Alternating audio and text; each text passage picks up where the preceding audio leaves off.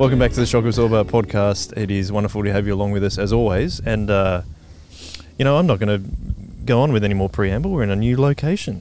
Well, a special location. Stu and Tim, welcome. Welcome.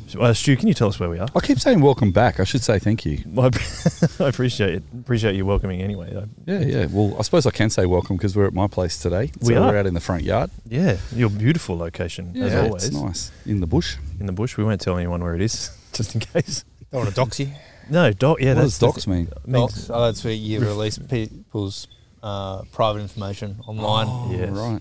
Yeah. Which is very weird when those of us who grew up in the 90s and everyone had a phone book. It had everyone's. Yeah, everyone was being doxed. Everyone was just there. So but now it's kind of weird to know what it was addressed. Is that because anyone in the world could see where your address is? Maybe it's a factor of the global economy, global awareness. I hadn't thought of that before. That's really interesting. So we won't dox you.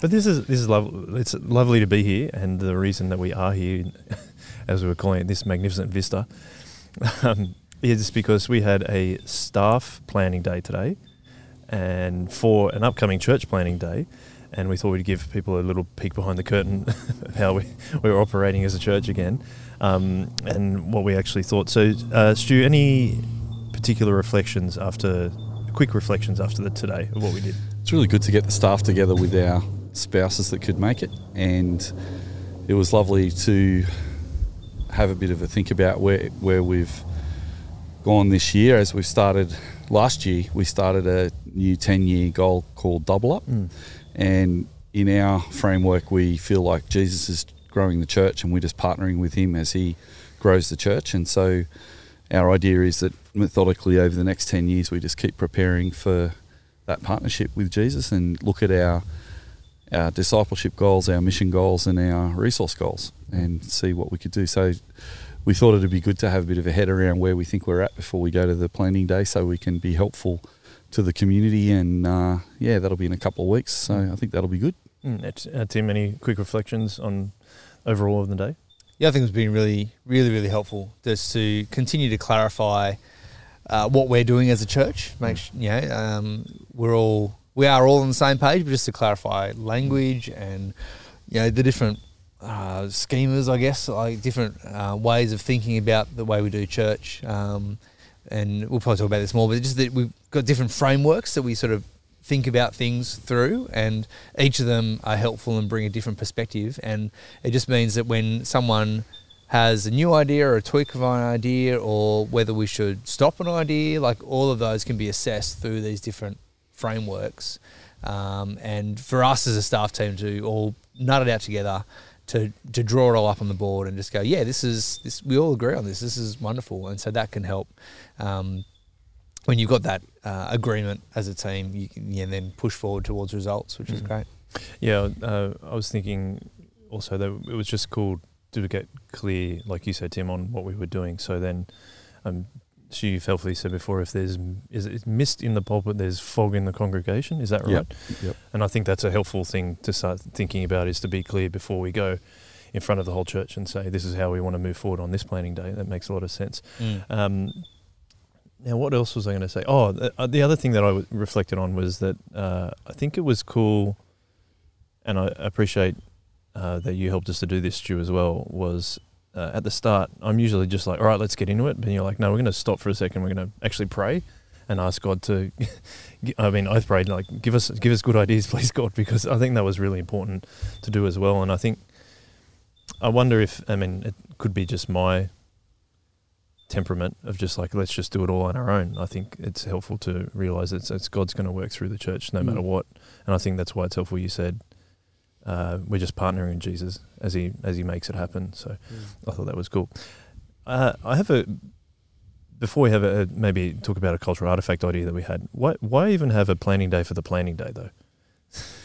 Well, it relates to that phrase you use, mist in the pulpit creates fog in the congregation. So if the preacher's a little bit unclear, then the congregation who listen to that are going to be more unclear. So we just felt that as a staff it'd be good for us to have our head around where we think we're at and where we think we've been going as we come in, not to prescribe the day for the planning day, but to prepare ourselves as leaders to be helpful to answer questions and to I suppose to be better listeners as well, because to become more aware of the problems that we're facing and the shortfalls that we have and the things that we need to improve on. Like if we know what some of those things are before we go into the day, then we'll be better at listening to people when they bring those things up. So we'll go, oh yeah, we were kind of hoping someone might have an idea around that. So that sort of thing, yeah. Yeah, and was that helpful for you, Tim? Just planning for the planning day?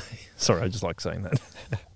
Yeah, no, it is really good. And the reason we have a planning day as a whole church is we want everyone to come in and have voice and have opinion. As Stu said, we're not just prescribing. Like we could just come in and say, hey, as the leaders, we're doing this, and just communicate and just say we're doing this, come along with us. But you also don't want to go in completely with the blank sheet and go, hey, we've got no idea what we're doing, so what should we do? So having this day as a staff team where we think about the direction, the strategies, the frameworks in which we can make decisions, and then we can go to the planning day and say, hey, we are offering the leadership here by providing these frameworks, these foundations, these principles of how we do church together.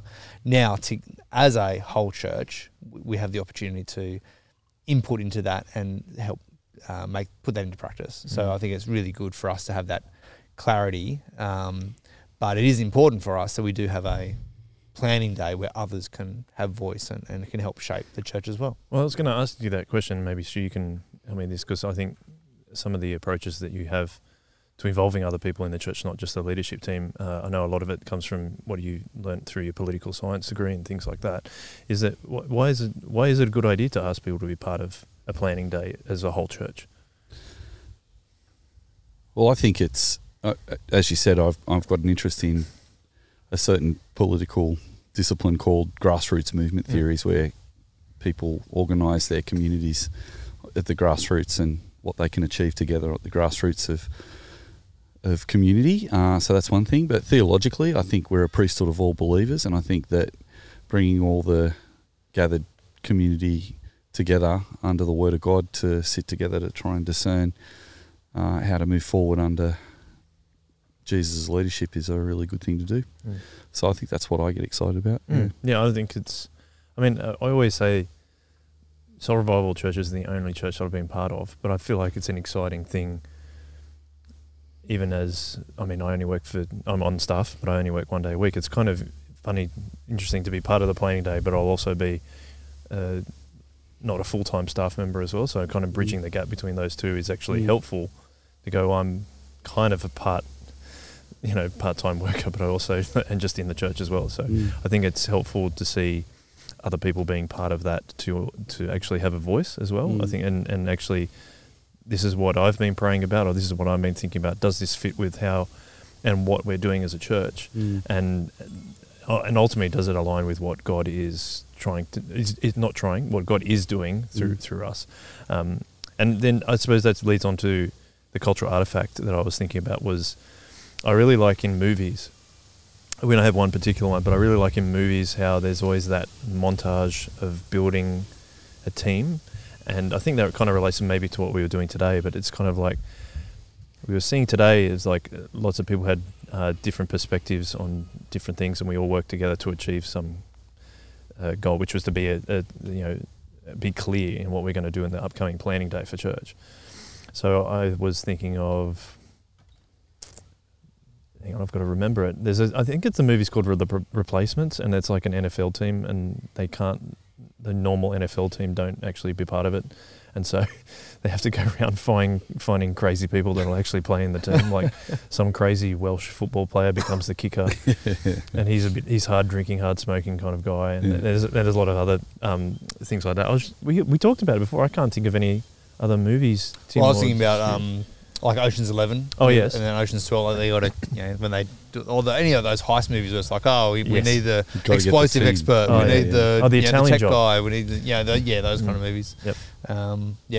And you said Mighty Ducks. That's the other one I remember. That was yeah. They've got it again. It's its own. I haven't seen The Replacements, but it's kind of that kind of idea. Like you've got a half-baked team, and you need to find others. So they're just going around the community finding kids that can do some, and this guy can, hit really hard, but he's completely inaccurate, and this guy is really, really fast but can't stop. And but it's pulling all these misfits together to actually create a team to go on and win the championships. And we're a group of misfits sitting around a table hoping to achieve something under God for His glory. So Any other? Can you think of any others, Stu? I think all those kind of teams, a lot of war movies do that too. They have the people who are in the Memphis Belle when you introduce to all the bomber crew that's going to be flying over wherever, stuff like that. No, Saving Private Ryan. Yep. Right, yeah. What's the that SBS Rogue Heroes. Rogue Heroes. Yeah, we've talked about it a couple of kind times. of thing. Season 2 coming out soon, by the way. Good to know. Very excited for that. Anyway, it's very interesting putting AC/DC along with footage from World War II of people blowing planes up. That is a bit odd. I think it's because it's the guy in Peaky Blinders. They did that show, and they did the similar thing of having Peaky Blinders set in the 1920s in Birmingham, in England, but it's got modern music over the top of it, like Nick Cave and things like that. Yeah, right. I haven't watched that series yet. Yeah, I got started again because I do like gangster stuff, but I don't know. I don't think it really drew me in as much. I think because the music annoyed me. Oh, right. Which is, it didn't annoy me as much in Rogue Heroes, which is odd. Well, I like AC/DC, so... Me too. Cool. Well, let's actually go on to some of the things that we actually came out of the planning day for the church planning day. There was, you mentioned frameworks before, Tim. Any particular one that stood out to you that we can kind of talk about and might be helpful for other people if they're thinking about doing a planning day? Well, yeah, I mean, we ended up with 4 different frameworks. I don't know how many you want to go through, but the most significant one is to our theology, strategy, practice. So that's the first framework to work through. And this is really important because as a church, you want to be driven by theology that you believe is coming from the Bible, that's God's prescribed word. We want God to be setting our agenda and our priorities, and that's why you go to theology first. And one of the things that we have articulated a number of times is that our theology is it's evangelical, it's reformed, and so we share the same theology as pretty much every Anglican church in our neck of the woods. Most, Presbyterian, a lot of Baptist churches, a lot of congregational churches. Like there's a huge group of sort of evangelical, reformed churches that would share the same theologies as us. And then to go at the other end, the practice, churches all over the place look different to each other. And one of the things that we've talked about a lot on these podcasts is the distinctives of Soul Revival and why it looks a little bit different, why it feels a little bit different when you come along and you know, some of this feels familiar, but some of it feels very different.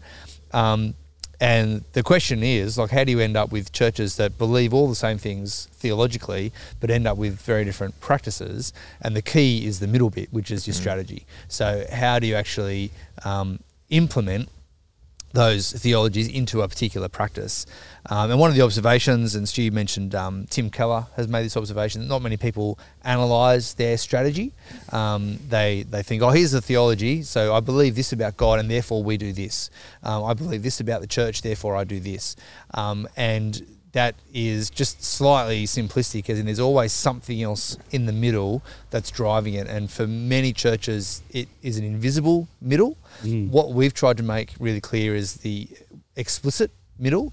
What is the strategy? And so we spend a lot of time, affirming theology, but we spend a lot of time as a church, and planning days is a really key example of this, where we really clearly articulate our strategic distinctives, which helps people to understand why we do things differently, and why our practice may look a little bit different. So people, particularly those who may have been to other Anglican or other evangelical churches elsewhere, and come in and they go, why don't you guys do X, Y, Z? They've got ideas that they've seen work well in their other churches, and they go, you should do this because I've seen that work here. Or why don't you guys do things like this because we've seen that work here? And sometimes they're just good ideas. We go, that's a really good idea. We can think about that. And other times it's, no, actually we very intentionally don't do that because let me explain it to you. And you can work through your strategy like that as well. So that's the first framework to think through, is the theology, strategy, practice. And that's your first set of things to think through. I recently heard a writer talk about. I don't know if Napoleon said it or not, but it was based on a general somewhere, and he talked about you can either be in strategic heaven or tactical hell, which I thought was quite an interesting way to think it, because it often people do skip that strategic part, which I think, as we've spoken before, in terms of implementing it across an organisation anywhere, I think, as we said, theology, like, we don't want to change the theology at all, but the strategy you can, but it needs to be really articulated really clearly, and I think it's probably the hardest thing to get right. Would you agree with that, Stu? That's the hardest thing to get right? Yeah, I think so. I think for us in our situation, theologically, we're aligned with the Sydney Anglican Church, and we're a Reformed Evangelical Church, and so theologically, all our pastors trained through Moore College. Some of us have been to a college called SMBC as well, but most of us have gone through the same Anglican college, well, all of us, and some of us also at the Sydney Missionary and Bible College. But the outcome of that is there is an alignment on reading the Bible, how we understand reading the Bible, how we apply that, and so theologically it's not easier, but it's actually fairly clear. Laid out. We get taught that at Bible College, but then when you leave Bible College, there are subjects at Bible College on being in ministry, and there's a lot of post-ministry training and stuff, and I'm not sure what the latest is on more college training or post-college training in different denominations.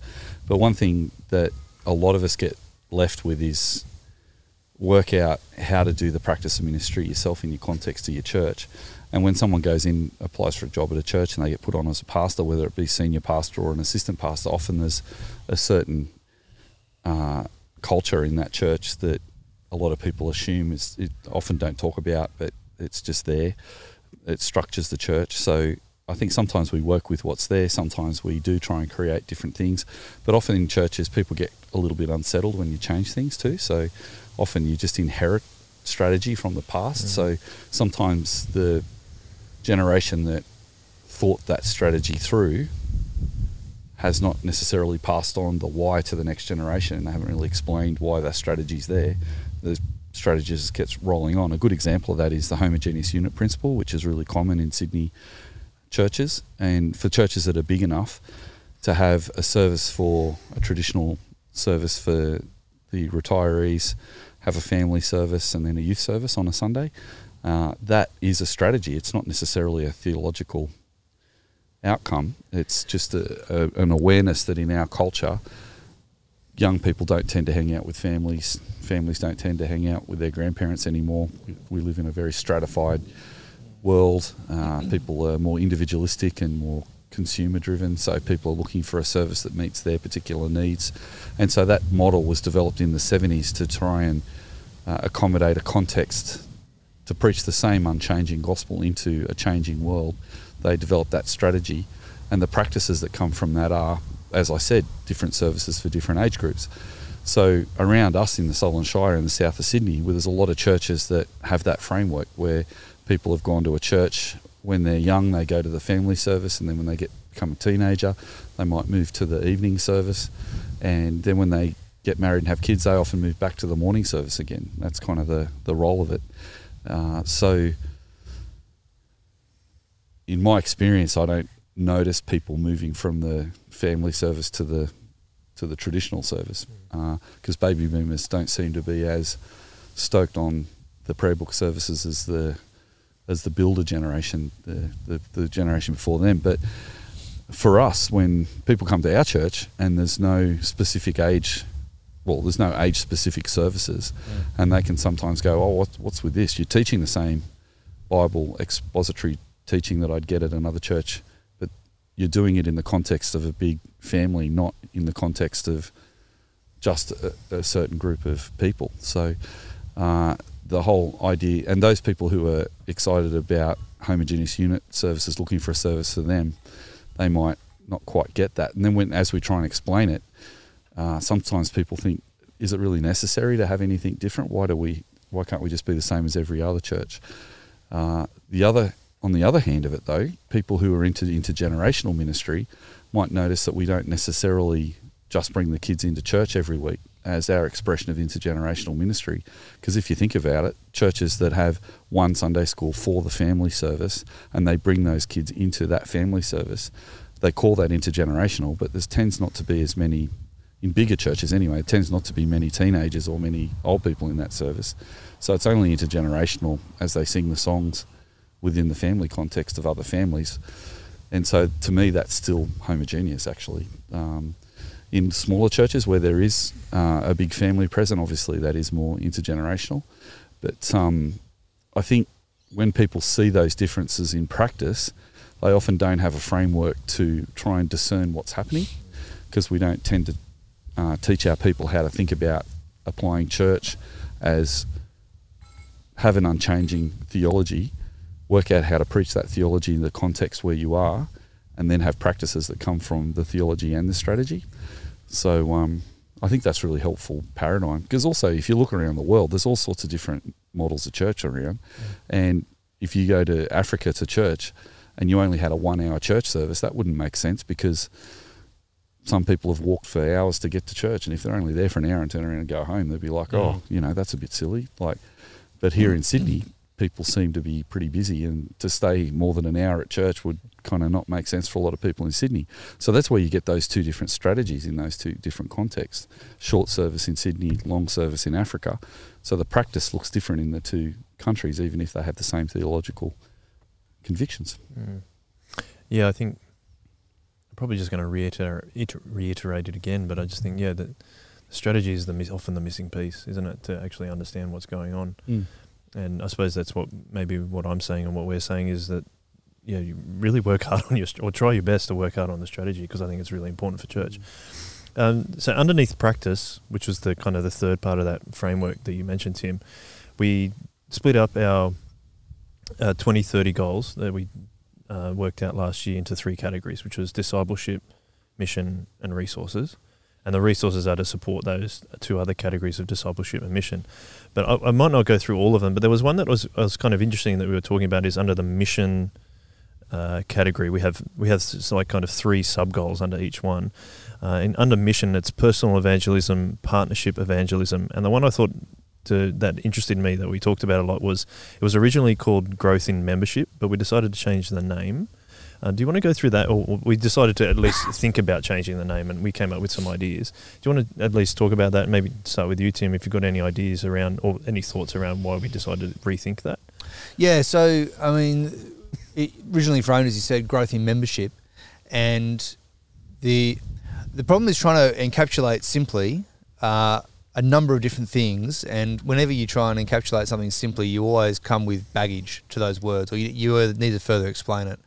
One of the things, because it's under our mission strategy, we really want to be able to articulate and measure and have indicators for those who are becoming Christians, like moving from darkness to light, outside of the kingdom into the kingdom, because of the ministry of soul revival. Like, are we actually doing what Jesus commanded in Matthew 28, to go and make disciples of all nations, teaching them all to obey all that I have commanded you.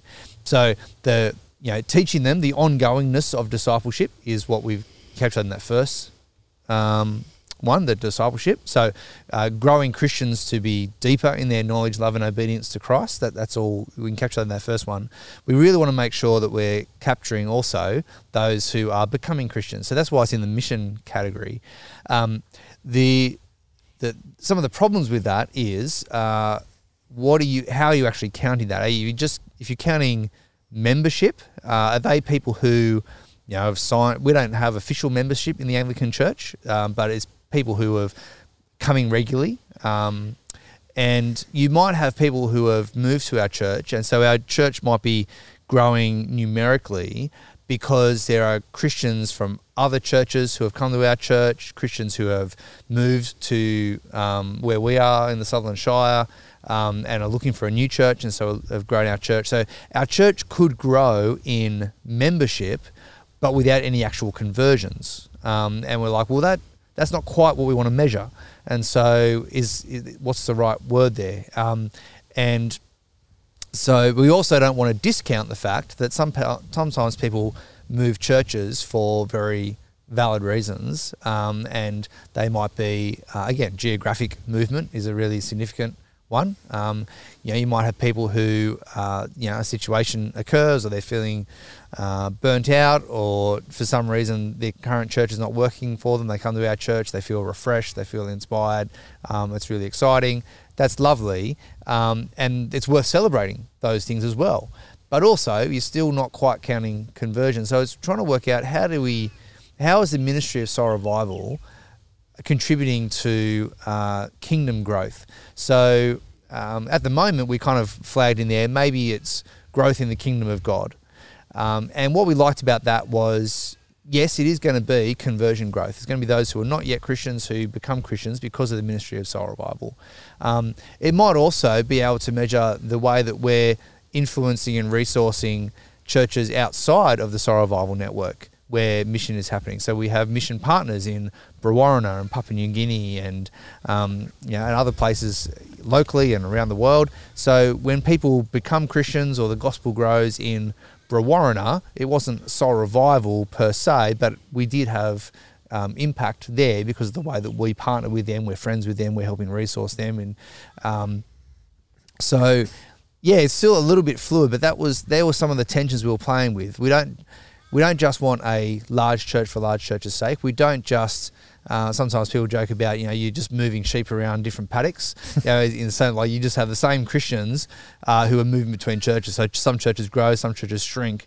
But all that's happened is that the Christians who are already Christians are just moving between different local churches. And that's, again, sometimes there's good reasons for that, but it's also not the key thing we want to measure, even though that can be helpful too. So it's trying to balance all of those things together that we're trying to capture in that value, because we've got the heart for the lost, and we want to keep that on the agenda as well. We want to make sure that our church has a heart for those who are not yet Christians. And a key way, I suppose, of doubling up is that we don't want to just measure bums on seats, but it's still an important thing to know, like how many are people becoming Christians? That's right. What we're really trying to ask. Yeah. I remember even like talking about changing it from membership.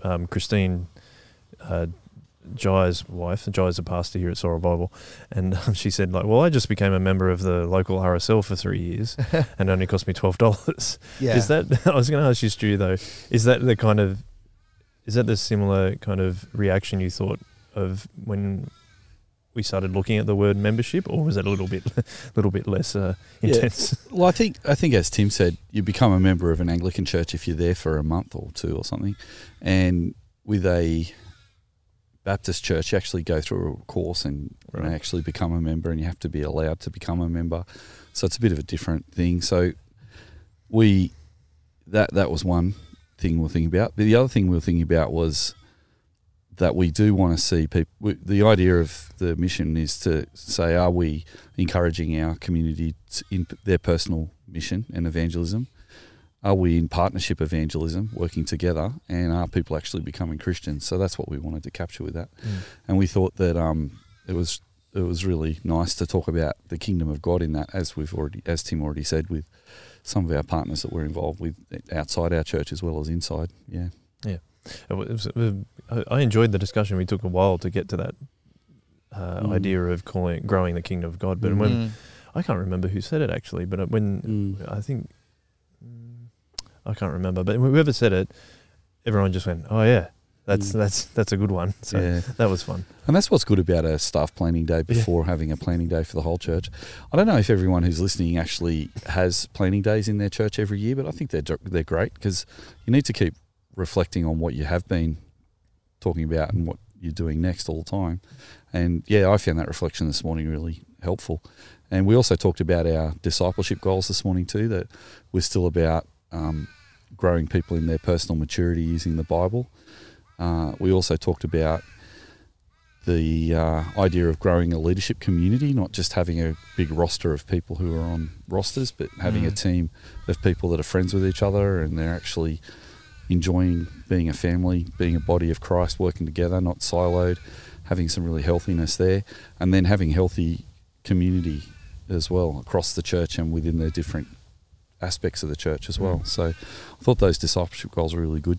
And when we got to the resource goals, I thought that was helpful too, because we talked about measuring how many leaders we've got for each of our ministries, measuring our logistics, and then measuring the local capacity of each of our ministry teams. Because sometimes we just take for granted that team's been doing ministry for a long time and it'll keep doing ministry, but sometimes personnel changes within the leadership team mean that it's not actually possible to continue on. So giving permission for there to be a bit of a ministry slide where people can slide out of ministry if they can't do that anymore, but also as a community, has that community that's been working together, whether it be a Bible study or a youth group or a church service itself, has it still got the capacity to do the ministry that it has been doing for a while? Sometimes the answer is no. It needs to restructure so that people don't get burnt out, or sometimes it grows. And what does that growth look like, and how do you plan for that? So I really like that discipleship mission and resource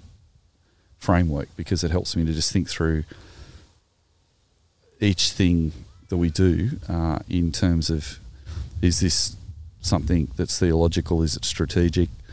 Is it discipleship or mission? And, what resources are there for it to happen? So at a planning day, when someone comes up with ideas, no ideas are a bad idea, and when you start brainstorming, and we just, always collect people's ideas. But this year's planning day is going to be a bit different for us, because we're going to be talking more about implementing this double up strategy that we had at our planning day last year, because last year was a 10-year planning day, and we're trying to say, over the next 10 years, where would we like to go as a church? And we're thinking, if God continues to grow us in the same way as he has in the first 10 years, then we will double up as a church. If he doesn't, that's okay, but let's be prepared for that if we need to. So I'm actually a little bit more excited about this planning day than even last year's, because last year was more like, what's just a whole heap of ideas that we need to think through as we move forward to the next 10 years. But now we're like, how do we put those into practice? What are the things that are stopping us? What are the things that are helping us? Yeah, it's really exciting. And that's why we like using the first framework that we're talking about of the theology, strategy, practice, is we're using it to qualify those ideas, and then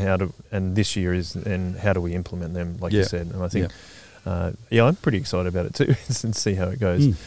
There was a couple of other frameworks though that we talked about. Tim, you did such a great job of articulating theology, strategy, practice. I really enjoyed that, so thank you for that. Do you want to? The other two we had was service teams and gatherings. Do you want to pick one of those and kind of think about like what we were talking about with those? Yeah, so this is the way that we then structure the implementation of our ministries. And so we have 10 service teams, which ideally work across all of our gatherings. And then we have our gathering teams, which should have a representative from every service team. So you should be able to draw like a matrix and have a coordinator in each box is kind of the ideal. We're not there yet. We've got holes in our ministry framework, but that is the ideal, that you've got these 10 service areas across each of our gatherings. So we have 6 gatherings across our church. So we've got Friday night at Kirrawee. We've got Saturday night at Kirrawee. We've got Saturday night at Ryde. We've got Sunday morning at Yarrawarra, Sunday morning at Kirrawee, and Sunday night at Cronulla. So we've got those 6 frameworks, so that we spend some time on our planning day, that the people who attend each of those gatherings will go to those gatherings and think about, okay, in our particular gathering, how do we start to implement some of these ideas? What do we need to do? What is specific to Sunday morning at Kirrawee that we can do to grow our mission, discipleship and resources? What is distinctive to Ryde, where we can do those? So, and the people who are attending those gatherings, invested in those gatherings, can help shape those things. And then we'll break up into we'll also spend time on our 10 service teams. I'll just backtrack. So what it should mean is that when we gather as gatherings, when we come together as gatherings around a piece of paper, we should have representatives from each of those 10. So someone can speak about art, someone can speak about welcoming, someone can speak about world, someone can speak about kids, youth, etc. And we can have a holistic interpretation of that gathering. How is it going against those 10 service teams? And then we flip it. Then we break up into the 10 service teams, and this is where I'm going to come a little bit unstuck, because my brain doesn't hold that many in one time. Yeah, there's a few. Yeah, have you got them on? Not all of them. Right, okay. Good way to think about it is in ministry pairs. So yes. So we've got. You want to take them through? Yeah. So I mean, some churches only have 5 areas of ministry, that 5M's model, for example, but our framework is 10 because we are encouraging volunteers to be involved in ministry, and we want to have a really broad cross-section of different ministries that cover all the different giftednesses of people in the church and the things that we need to do. But also those 10 service teams kind of work together as in pairs, so there's kind of best of both worlds in that. But the pairs, as I off the top of my head, so we've got youth and kids, we've got Berea and community groups, we've got hospitality and life support, and we've got arts and communication. I think I've covered all of them. And then welcoming and world. Did I leave that out? Yes, I think you just missed that one. Welcoming and world. There you go. 5 groups of 2. Yeah, so we could talk about each of those teams maybe even on another podcast actually, but the good idea about any church is to say, after you've done your thinking of theology, strategy and practice, say you've got a new idea. What is it theologically aligned? Is it strategically aligned? And is it a discipleship, a mission goal or a resource goal?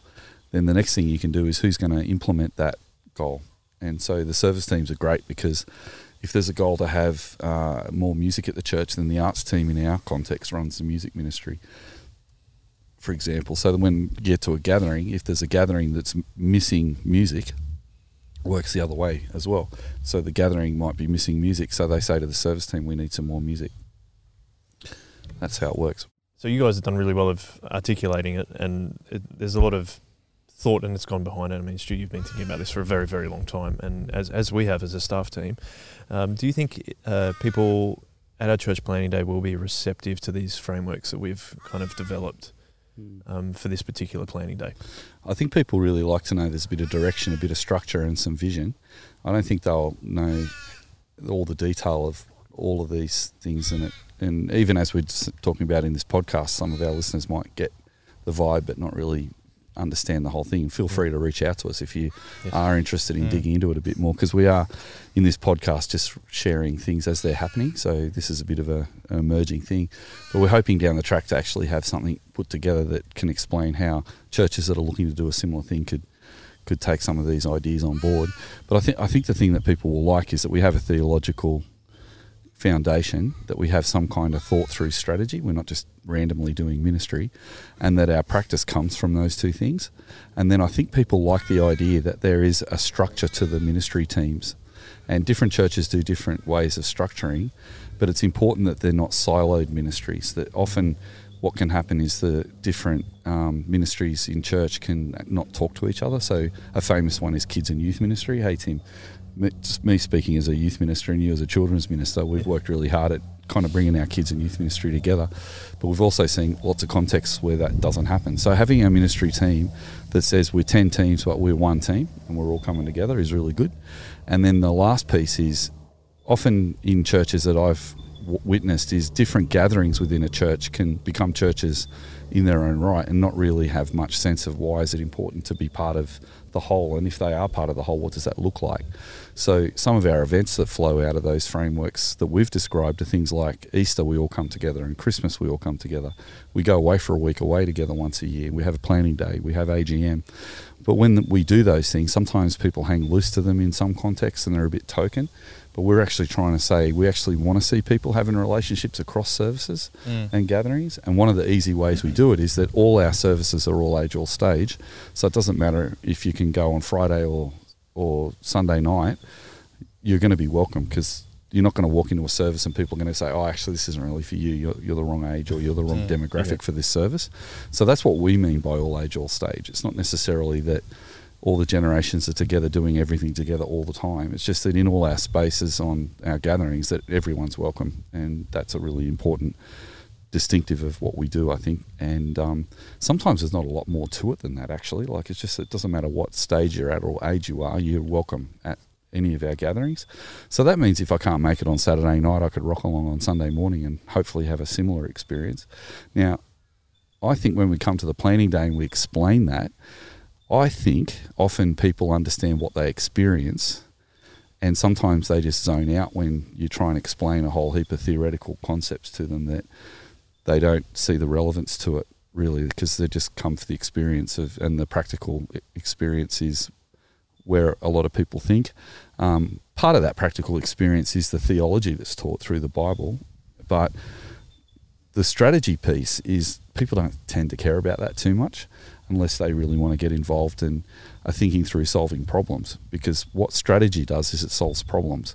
Because if you don't have any strategies articulated, when something goes wrong, you don't know why it's going wrong and you don't have any solutions to fixing it up. So I think running a church without strategy is like driving a car that you never service because you're just going to drive it around. All you care about is that the car drives, and you put the petrol in it every day and it drives around, or not every day, but you put the petrol in, and church is a bit like that. The petrol is the teaching. You teach everyone and you drive the church around and everyone's happy. But in terms of, say, the brakes fail, people are like, well, what's the purpose of the brakes and where are they and what do they do? I think the challenge is trying to help Christians to realise it's actually good to have a bit of an idea about the mechanics of your car, to have a bit of an idea of what sort of car it is. Is it electric or is it petrol? Like, that's a similar thing to a strategy. Is it homogeneous unit principle, or is it... So people tune out when you say, oh, this is a all-age, all-stage church, and it doesn't really matter. But it is important, because you don't want to go to the petrol station and fill a petrol car up with diesel, because you've got to have some understanding of what the car is kind of trying to do, I suppose. So I think that's a challenge for leadership, particularly in our context when we're an experimental church and we've been using iterative design to design a lot of our stuff, and some things have worked and some things haven't. So we do need a degree of patience from the congregation as we try things, but also an understanding of what we're trying to move towards generally, and what's the shape that we hope that it'll be as we do those experiments. So our challenge on the planning day is going to be, can we explain the architecture of our car without boring everybody to death? Because people don't tend to get their manuals out of their glove boxes in their cars and read it as nighttime reading at night. They don't really care. They just want to get in their car and drive it and get to where they need to go. That's an interesting point. So how are we going to communicate it clearly as well? Tim, you and I, like earlier, just had a discussion early this morning about storytelling and how, like, if you're writing something, storytelling is a really important thing to have if you're writing. You said you're not heaps keen on that, and I find it interesting because Stu was saying, like, the electric or internal combustion engine comparison is a really good one to explain strategy. What do you think? And this is me, we're almost spitballing ideas. Like, what do you think would be helpful in terms of storytelling at the planning day coming up? Do you have any ideas for that? Or you can actually say why you don't think storytelling is that important when you're writing. I don't think it's not necessarily important. It's just that it's not how my brain works. So good writers who are not me use a lot of stories to illustrate the point, and I often get a little frustrated. Just tell me the point. Just distill it down to the idea. But I function, at a, often in the theoretical, like that's where it gets my brain excited. Okay. And so that's the kind of stuff that I love reading about and love exploring and stimulating thought. But I also understand that most people are not like that, so need the stories. And I do appreciate good stories and good illustrations, and probably more in my training than in my writing. I'm often giving examples of, well, here's what I've seen in practice. And so I probably am doing more storytelling than I give myself credit for. But I think probably one of the things that we can continue to do in articulation is to just name those differences. And I think a lot of people have come to visit our church, and many of those have stuck around because they notice things are a little bit different, and those things have been attractive, but they can't necessarily put their finger on it and articulate what it is that they've noticed that's different. Or they think they know what it means because they've picked up one or two bits of information. So they picked up intergenerational. They go, oh, that's what you mean. And then they filtered that through how they understand that word to mean. And therefore, they might get frustrated when they don't do what we don't do as a church, what they think that word means, for example. Or it might be the community aspect. We put a meal against every service, and that's really significant to us, that we are eating together, that we're spending a long time together. And a lot of people like that, but may not understand the why behind that. And so I think one of the things to help just to communicate is just to name the differences and to show where in our strategy or theology that particular practice might come from. And that might just give people that light bulb moment of, oh, right, I always figured it was a little bit weird that you guys did this, or it was a little bit strange, and I really liked that, but I didn't know why. Helping people to understand, I think that kind of helps. And so the stories, the illustrations can just come from our own practice. You've seen us do this, well, let's explain why that is. And it also helps that when people pitch new ideas, which they did last year, as Stu said, we spent most of last year just garnering a whole lot of different ideas. We're going to do less of that this year. It's not about gathering ideas, it's more about implementing things that we've committed to doing and getting buy-in on that. But when people do pitch a new idea, we can show them in the theology strategy practice or in the service teams or in the gathering teams why that idea is not the best decision for right now, or why it's not the best decision for our church, even if it's a really wonderful idea. And this is one of the things we talked about as well today at the planning for the planning day, and we've talked about the stuff on this podcast before as well, is not every church needs to pull off every good gospel idea. So there's going to be lots of ideas that are theologically aligned. So we could say, yeah, it ticks that first box, but maybe it's not strategically aligned. It fits better for some other strategy, but not for our strategy. Or it might even be strategically aligned and would be great to put into practice, but we just don't currently have the resources for it. For example, at the moment, our church doesn't run any playgroups across any of our locations. Now, a playgroup's a really helpful idea. Yeah, they're theologically aligned. I can see where they would fit strategically. They're a pretty good practice. We could do them, but we don't, and that's largely a resource issue. We don't have the resources to currently do that. If in the future, unlimited resources, unlimited money, we actually were able to put some playgroups on, yeah, maybe we would. Maybe that would fit at a particular time. And so that's going to be some of the things as well. And then there's going to be other ideas. Someone might say, hey, we'd love to partner with the work that Pioneers is doing in Indonesia. We say that is it's a wonderful mission. God bless Pioneers and the work they're doing in Indonesia. But as a local church, we can't take on every possible good idea. And so we can pray for them. We can say, God bless their ministry. We are not going to choose to have the capacity to put into that because, there's 10,000 wonderful gospel projects that are going on around the globe. We only have capacity to do a few of them. And so helping people see that as well, that can help explain to people why we do this and that, and why something that they're particularly excited about may not be something that the church takes on, even if we can be excited for them and their particular partnership in an idea.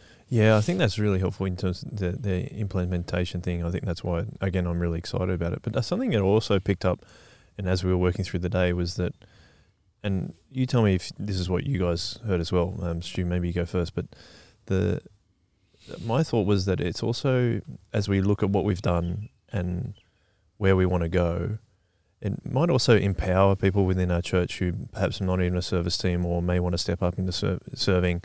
It may actually highlight those areas where the need is greatest, and that they can identify where they might be able to step up. Would you agree with that? Yeah, that's a really good point. I think there's a kind of two things about going into ministry. Some people are really gifted for particular things, and that's really good. They should be involved in that. Some people really enjoy certain things, and that's really good. But I think less and less I'm hearing Christians in churches saying, "Where am I needed? Where's the need?" Okay. And I think that would be, and that's actually part of, I think, every church's goal of helping people to grow in their maturity as a Christian, that people might be willing to get involved in a ministry that they might not normally do, but because there's a need, they're going to jump in and do it. And so I think that the wash-up teams in our church, sometimes the wash-up teams and the cleaning teams are some of the most important culture-setting teams in our church, because it's people, I don't often hear people say, I have a spiritual gift for drying up plates. And I think to myself, well, that's a part of the body of Christ that we need to get that done. So rather than necessarily having a gift for it, maybe we can all just do it. Or maybe some people are super gifted and can twirl them around and do 6 plates a minute or something. I don't know. But the vast majority of that is just everyone can get involved. Yeah. So I think the problem with ministry is we can become too specialised in ministries.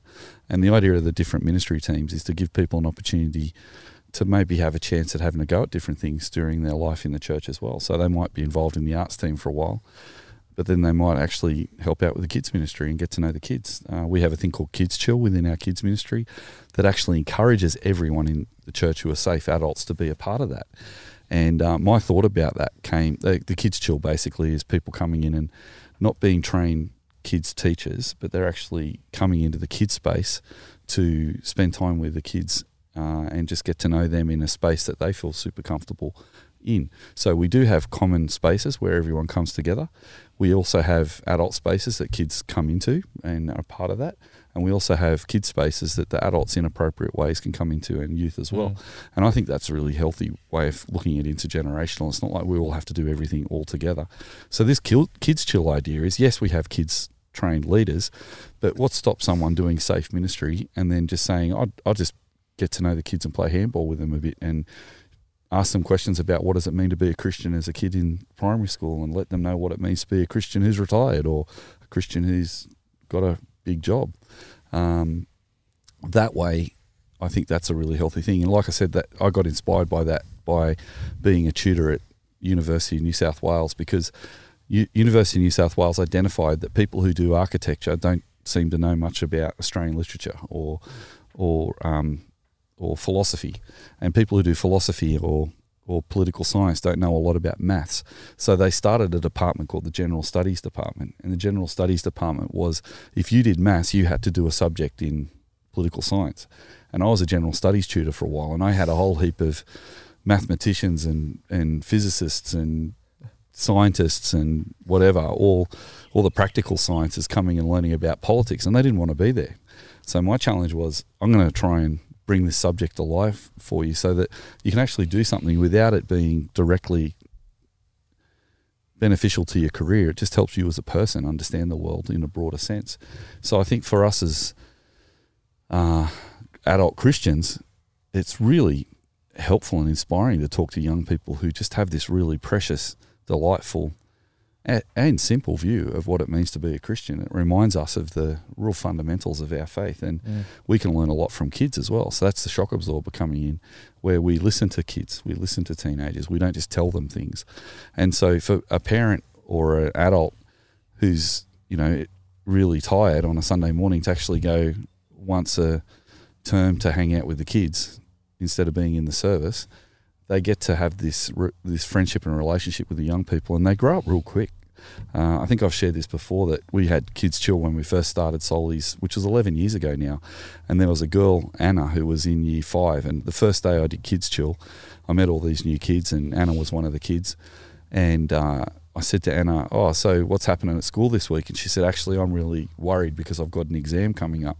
And then I said, I'll pray for you. And she said, okay. She didn't really make much of it. But then next week, I wasn't on Kids Chill, but she came into church, and I said to Anna as she was coming into church, how did you go with your exam on Thursday? And she said, you remembered that? And I said, yeah. She said, I really didn't think you'd remember that. That's really cool that you remembered that. She said, actually, it turned out not to be as scary as I thought it was. Anyway, Anna's now in her mid-20s, and she's an adult woman at our church, and it's just really nice to have watched her grow up and actually known her through her growing up. And now she's an adult, I sometimes reflect with her. I remember that day when we first talked about your exam back then, and she has a laugh. I think that's really rich. And if we professionalise our ministries too much and have musicians and have kids teachers and youth, people say things to me like, I don't do kids ministry. That's not my thing. I'm like, okay. Not my gift. They're human beings, they're Christian brothers and sisters. Like, just because they're young doesn't mean you can't get to know them. So I think in our world of professionalisation, what we've tried to do at Soul Revival is, yes, we have these 10 service team ministries, but then we're also encouraging people to kind of hang loose to them and kind of move around and experience different things in that general kind of point of view. Yeah. And that comes up, Joel, with, you've done some thinking and writing recently about gifts of the Spirit. Do you want to share? No, I think it's good. No, you're right. Because you marked my assignment. Yeah. I was. Speaking of that, I had toyed with the idea of trying to bring that question on before it was due to see if you could answer it for me. But I didn't do that. I thought that's probably too much of a conflict of interest. I'm trying to remember what we actually discussed about it, but it was more about. It was about the question for the essay was, someone comes to you and says, "I'm not sure what my spiritual gifts are. How can I find out what they are?" I think that's right. Mm. And I think where I landed on it, and I don't know if I wrote it that well, but it was like, just find somewhere to serve, and then God will, the Spirit will reveal what you enjoy doing, but also where those opportunities lie and where they are in the church. And we've talked today, for example, of we think life support service team needs a lot of work on it to improve it and to build up the leadership in that again. I think that's an example of it, of why I was asking the question about how can we empower our teams and our people to be able to go, oh, these are actually places that there is a need, there is a requirement, rather than, I find the thing of like, I don't do that or I don't do this is a little bit individualistic, isn't it? It's but we're all called to be a body of Christ, and we all are given certain roles within the body, which I learned very much from reading 1 Corinthians 12 many times when I was writing that essay. And I think, personally, it frustrates me a little bit when people do say that, because I'm like, oh, but we're all just here to serve one another. And I think what 1 Corinthians 12 is saying is we're going to church. If you're coming and saying, I only do this, I think there's an element of you're going to serve, like, I'm going to church to be served rather than going to serve. And I think that's maybe a cultural thing. We've talked about how much individualism and consumerism has affected church a number of times. But I think I do wonder why sometimes we see people doing that, whereas maybe it's the professionalism too. But there is always a need. There's such a low barrier to entry of, like, as you said, we used to say swing on a tea towel and clean some plates and things like that. Yeah. And from your first day you can do that. It is. And someone that's been coming to church is not a Christian yet, I don't believe, has been coming regularly. She heard a sermon and then said, I better go help on the cleanup team, for example. Which is like it's interesting to see a non-Christian do that. That's what I think was interesting about it. And what's nice about that is cleaning up is not a ministry role. It's just being a part of helping with something. Serving, yeah. And so we've got a bit of a bar of entry to people being Christians who serve in ministry. But then, helping, I've seen similar things, mate. Like, I've seen a guy walk down the driveway for the first time with his wife coming to church and noticed that there was a barbecue and a couple of blokes were flipping sausages for the dinner, and he walked straight over to the barbecue, and he ended up spending the whole time cooking on the barbecue with these guys, but he came back again next week because straight away he felt connected to what was going on. That was kind of nice to see. It doesn't always work like that, but I think it's important to have people who know what they're doing with things. Like, Tim, you've got so many gifts with children's ministry. Joel, your communication gifts are fantastic. I think we do have something to offer, but I think of, my mum and dad are a great example to me when we were growing up. And I remember, if there'd be the end of an activity or something, there'd be some people who'd pack chairs and some people would stand around and talk, because it was important to talk and they had things to say. But my dad used to bring me and my brother up to say, Crawshaw, stack chairs, we don't talk.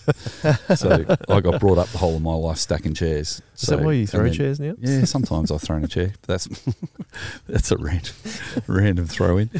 Just a bit of celebration. Yeah, sorry. You do get excited and celebrate. Sometimes. I have done that once or twice. But stacking chairs is like, that was a great training ground for me in discipleship, and like just learning that, how can I serve and be a part of the church. And I think, the stacking of chairs is not necessarily a spiritual gift and anyone can do it.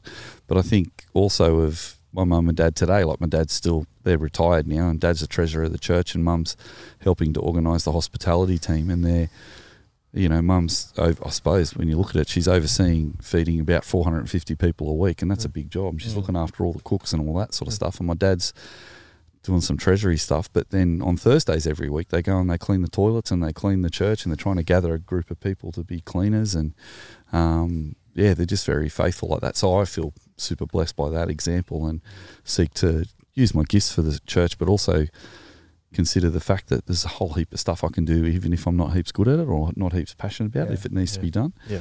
So, yeah. Yeah, I think that's good. One final question. I was going to ask Tim, what if we, like, you're the pastor of our kids service team. Yep. What do you think you would be looking to get out of the planning day? Oh, it's a good question. As if, focusing on your particular service team. From kids' perspective? Yeah. Yeah, okay. I mean, I'd love everyone at the church to, be excited about kids ministry. That would be wonderful. To see it as a really valuable part of what we do as a church. And so particularly when we come to our discipleship and mission and our resource, we think about those goals, to be thinking, okay, how does this apply to the kids in our ministry? And to be thinking, okay, we want to grow them as disciples of Jesus. We want a mission to those children in our community who are not yet friends with Jesus. I mean, we need resources to do that. And one of the things about children's ministry is it is very resource heavy, in that you need a high ratio of adults and leaders in order to safely look after and care for kids. And so it's very heavy on personnel resources, and it's just heavy on physical resources as well. Like, you use a lot of craft supplies and activity supplies, and you need soccer balls and like all those different things. So it's quite a resource heavy ministry. And so to have the church just be behind that and backing that, and to see that as a really key part of what we do, I think is really important to me. Obviously, I'm super passionate about it. Now, that's what I do. Is where I see God leading me vocationally to be children's ministry in long term. And not everyone has to be as excited as I am about it. Not everyone has. God does make the body in different ways, but for people to just capture a little bit of that excitement and share in some of that excitement will be wonderful. It would be good to be able to non-anxiously communicate the holes that we have in that ministry. So to be able to say, actually, we're not doing as well in these particular parts of our children's ministry as we would like to. We have holes in human resources. There are leadership that are weaker than others, and there are leaders who are on more often than they should be, and are getting tired because of that. So we need new influx of people to shift around, and we talk about ministry slide. We need some people to slide into ministry. We need some other people to step up into children's ministry to be able to do that well. As Stu said, our gold standard is that every safe adult is involved in Kids Chill, because they are not the church of tomorrow. They are the church of today. They are our brothers and sisters. And so, of course, we want to get to know them. And so, trying to communicate that well, trying to communicate that effectively. And then there'll be time on the plan day when we gather as the kids team. And so for us to be thinking, okay, how do we continue to resource and encourage each other in this across all the different services? And so there'll be representatives, I hope, from each of the 6 gatherings, and from our SRE, primary SRE team as well, which is not really a gathering, but it's a different team that also does children's ministry, so they come in alongside as well. So how do we continue to work together well on that, and to keep sharing ideas and to start to implement some of those things that we have written down from last year's planning day? There are some things that we've got. We now have a really solid coordinator on Friday night, which we didn't have this time last year. We have a really solid coordinator at Ride, which we didn't have this time last year. We've reaffirmed the guys that coordinate on Yarrawarra. That's really great. We've got new coordinators on Saturday night, which didn't have this time last year. So that's great to celebrate those things and to see God's faithfulness in the way He has equipped those teams. We're still missing a coordinator on Sunday morning. We don't really have a functional team at Cronulla, but we also don't have any families at Cronulla. So we'd love to, and sometimes that's a bit of a catch-22, that families might circle through, see that there's not a functioning team and then leave, and then other times it can be, well, there's no kids here, so a functional team's not an urgency. And so, we're just trying to help build that. So that's something as well. So, some of the things from a kid's perspective that I'm really excited about. Well, again, I think we're really blessed to have you as our kids pastor. Oh, thanks, mate. Or children's pastor, I should call it, sorry. But it's been a good way to wrap it up. I think. Thank you very much, guys. Thank you, Joel. Thank you Thank you, to Joel. this wonderful vista, as we said. I mean, I think I heard frogs, birds, and wind chimes Yeah, with the right. wind, but I think We've had a magpie running around the background yeah, most of the time. and It's been lovely. Yeah, it's lovely to be in God's creation recording this podcast. It's been pretty fun. So thank you also for your leadership, Stu, in doing this planning day, or planning for the planning day, as we said.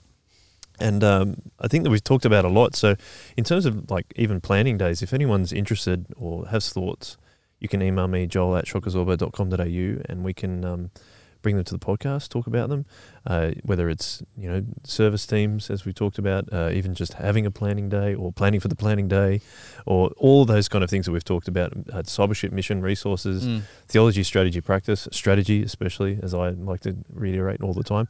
But it's been fantastic. Thank you, boys. Really Thank you, appreciate Joel. it. Thank you to Yeah. Eck, who produces these podcasts for us all the time. And thank you to listeners or watchers. We appreciate you very, very much. And we'll finish with them one way. On my One way.